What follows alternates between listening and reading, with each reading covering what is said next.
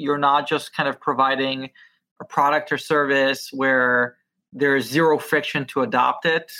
Your customer specifically needs to trust you, and that part takes time to ramp up.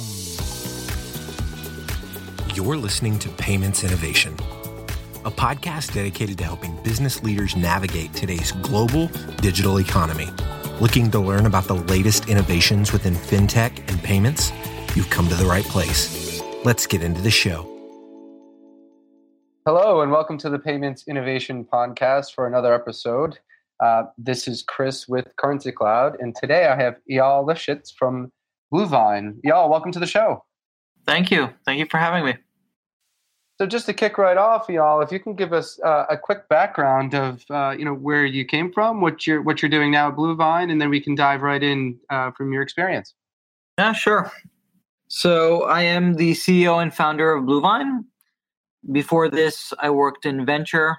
I was a principal at Greylock IL. Today they're called 83 North, a venture capital firm with offices in London and Herzliya, Israel. Prior to that, I worked for a bit at McKinsey & Company, and then I have an engineering background. And as I said, I am the founder and CEO of Bluevine. I've been doing this for the last 4.5 years.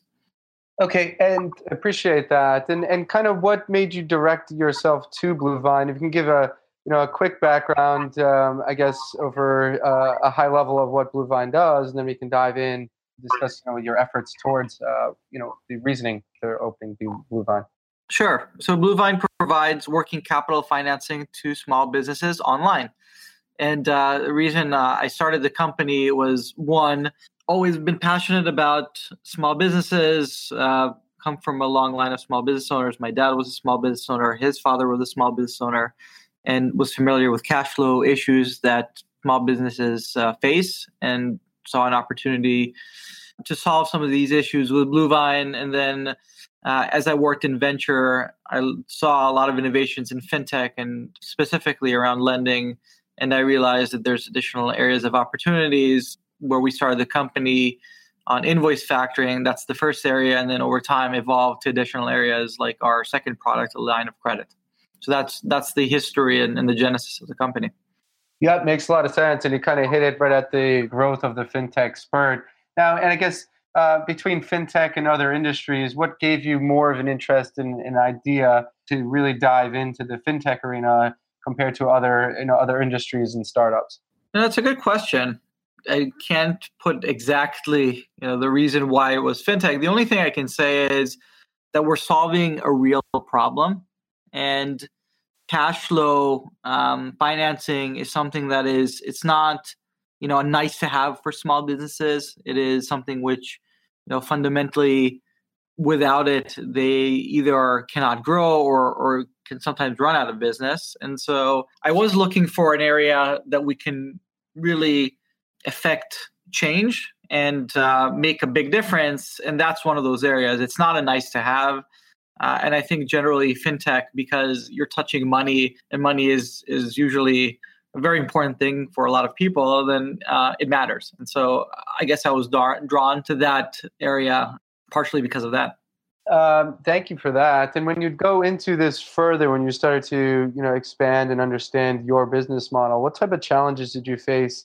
Whether it's geography, regulation, if you could touch on a couple of challenges that you faced starting up in the fintech arena. Sure. So starting a company is going to be tough no matter where the industry or area you're touching. Startups are hard in general. Fintech, there's an additional layer of complexity because you're right, you're dealing now with regulation, and you're also kind of handling sensitive information. And so there's additional things that you need to take into account, like security, which is even more critical. So it is, I'd say, generally a tougher business to start. In the beginning for us, if I needed to point on one area which was the hardest, it was really, getting the first customers and starting to make credit decisions. I think that part of starting out is challenging and scaling. but we've been fortunate to be able to kind of be successful with our product and grow. But that part in the beginning, kind of getting your initial customers, getting that market fit, primarily in I'd say in fintech is challenging. I agree, and as we see more fintechs come up with different ideas, it's really interesting to see how some do adopt very quickly, and then others over time it takes a bit of education and understanding, and then trust, as you mentioned. Yeah, I mean, I think you exactly nailed it. There's a matter of trust here, particularly that you're not just kind of providing a product or service where there's zero friction to adopt it. Your customer specifically needs to trust you, and that part takes time to ramp up. It does. And as you begin to ramp up and you start to scale, do you see the relationships that you're having, let's say with a banking relationship or other partners, do you see that trust begin to succeed as well, given that you're having scale, you're having lots more opportunities? Those relationships, that says with the vendors and banking partners, those begin to strengthen as your business starts to scale as well, you see? Yes, we do. And I should say that our customers are not banks. We don't sell technology to banks. We work directly with small business owners, but we partner with banks. We work with a banking partner for their infrastructure, and now we're starting to work with also another bank to issue our loans. And so, yes, in the beginning, I think it is a relationship. It doesn't happen overnight. It takes time to build that trust. Part of it as, you kind of build your credibility here. And, over time, the relationships deepen and you're able to get more leeway in terms of what you're doing. And so certainly we see it. We see it with vendors as well. I can tell you that in fintech, there are some vendors that will not work with you until you reach a certain scale. They want to make sure that you're kind of mature enough in terms of where you are as a company, that you have all the processes and governance in place in order for them to actually work with you. And then finally, right now, we are in some partnership discussions with financial institutions that certainly they are now in a position where they're willing to have a conversation with us, where, call it a year or two before, we wouldn't even have made it that far. And so part of that is that maturity. With fintech, there is a matter of kind of proving out your business model, but then also getting to a point where you as a company have all the necessary sort of things in place where you are right to be working with financial institutions where their level of scrutiny is greater. I agree. And it's right along the lines of, in parallel of what we've gone through over the past 5 years here at Currency Cloud, has been building that credibility, connecting, our partners with our customers and building that credibility and keeping it sustainable along the way. And then in doing so, it kind of, for us at least, directed to, specific geographies and where to focus next. And how do you guys go about that, of deciding, where you'd like to start your business and then continue where to grow? How do you pinpoint where you'd like to, grow next, and how do you go about doing that? There are different types of growth. There is international expansion. There's also product growth. For us, the latter one is an area where we're focusing more, making sure that we have a broad suite of products. And over time, that means having the right product for your customer, not just the ones that we have today. And so ultimately, multiple products. And even there, it is a question, right? What product do you do next? And part of that is listening to your customers, listening to your partners and channels, and understanding also with respect to your operations, what new product fits well.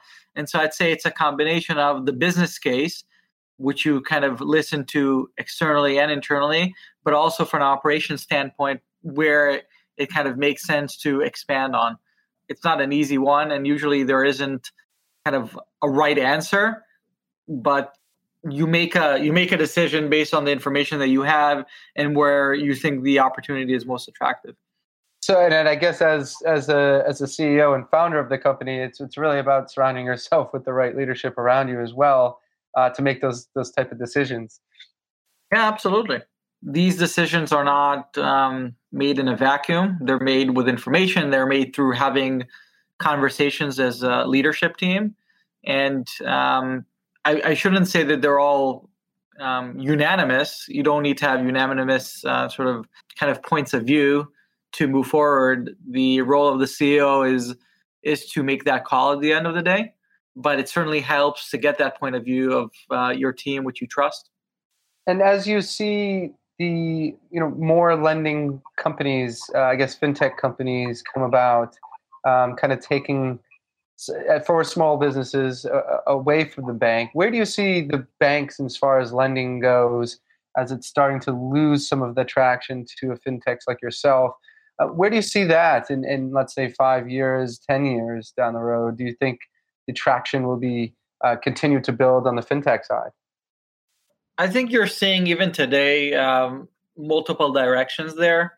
One, some banks are investing more in their platforms and innovation and are looking at becoming more competitive themselves. And some of them are doing it more successfully. Some of them are doing it less successfully. And so I wouldn't count them out. And we are right now in post-recession highs in terms of approval rates for banks. It's still nowhere where it should be, and that's what our alternative lending market exists. But it's getting better. And then I think you'll see some banks partnering with fintech companies. Their way to participate in this market is realizing that they are not best situated to deliver the service themselves, but rather to partner with a company that is more sort of agile and innovative and deliver their service through this partnership. And then finally, I think some of the banks, you may see them even acquiring fintech companies, and some of that has happened. And maybe, one last thing, I think there's another way for banks to participate in this category indirectly by providing capital to non-bank lenders. And so, you're kind of seeing these four things play out, either competing directly or partnering or acquiring or indirectly participating through providing capital. So all these things I think will continue to happen, and you'll see different banks pursuing different strategies. Yeah, I think you hit it right on the head there. Each bank's going about it, a different way, and providing different tools to see and scope out, to kind of let it play out, if you will, to see what happens, kind of where they want to go, whether it's acquiring or lending or just letting it go. Well, Eyal, I appreciate the time today. If you could, for our listeners, the best way to contact you and Bluevine as they pique interest. Yeah, absolutely. We're online at bluevine.com. Blue, like the color blue, vine, as in grapevine, one word, bluevine.com. And there's also a number on the website, and we have folks that are waiting to take your calls if there's any questions, and folks are interested in our services. Always happy to have a conversation. I appreciate that, Eyal. Really good information here for our listeners. Thanks again for coming on, and we will speak soon. Thank you. Take care. Currency Cloud is an online payments company that makes international money transfers fast and simple for businesses. We're building a borderless future where international transactions are seamless for a better user experience. Discover the world's most trusted payment platform and our toolkit of developer-friendly APIs at currencycloud.com. You've been listening to the Payments Innovation Podcast. To ensure that you never miss an episode, subscribe now in iTunes or your favorite podcast player. Thanks for listening. Until next time.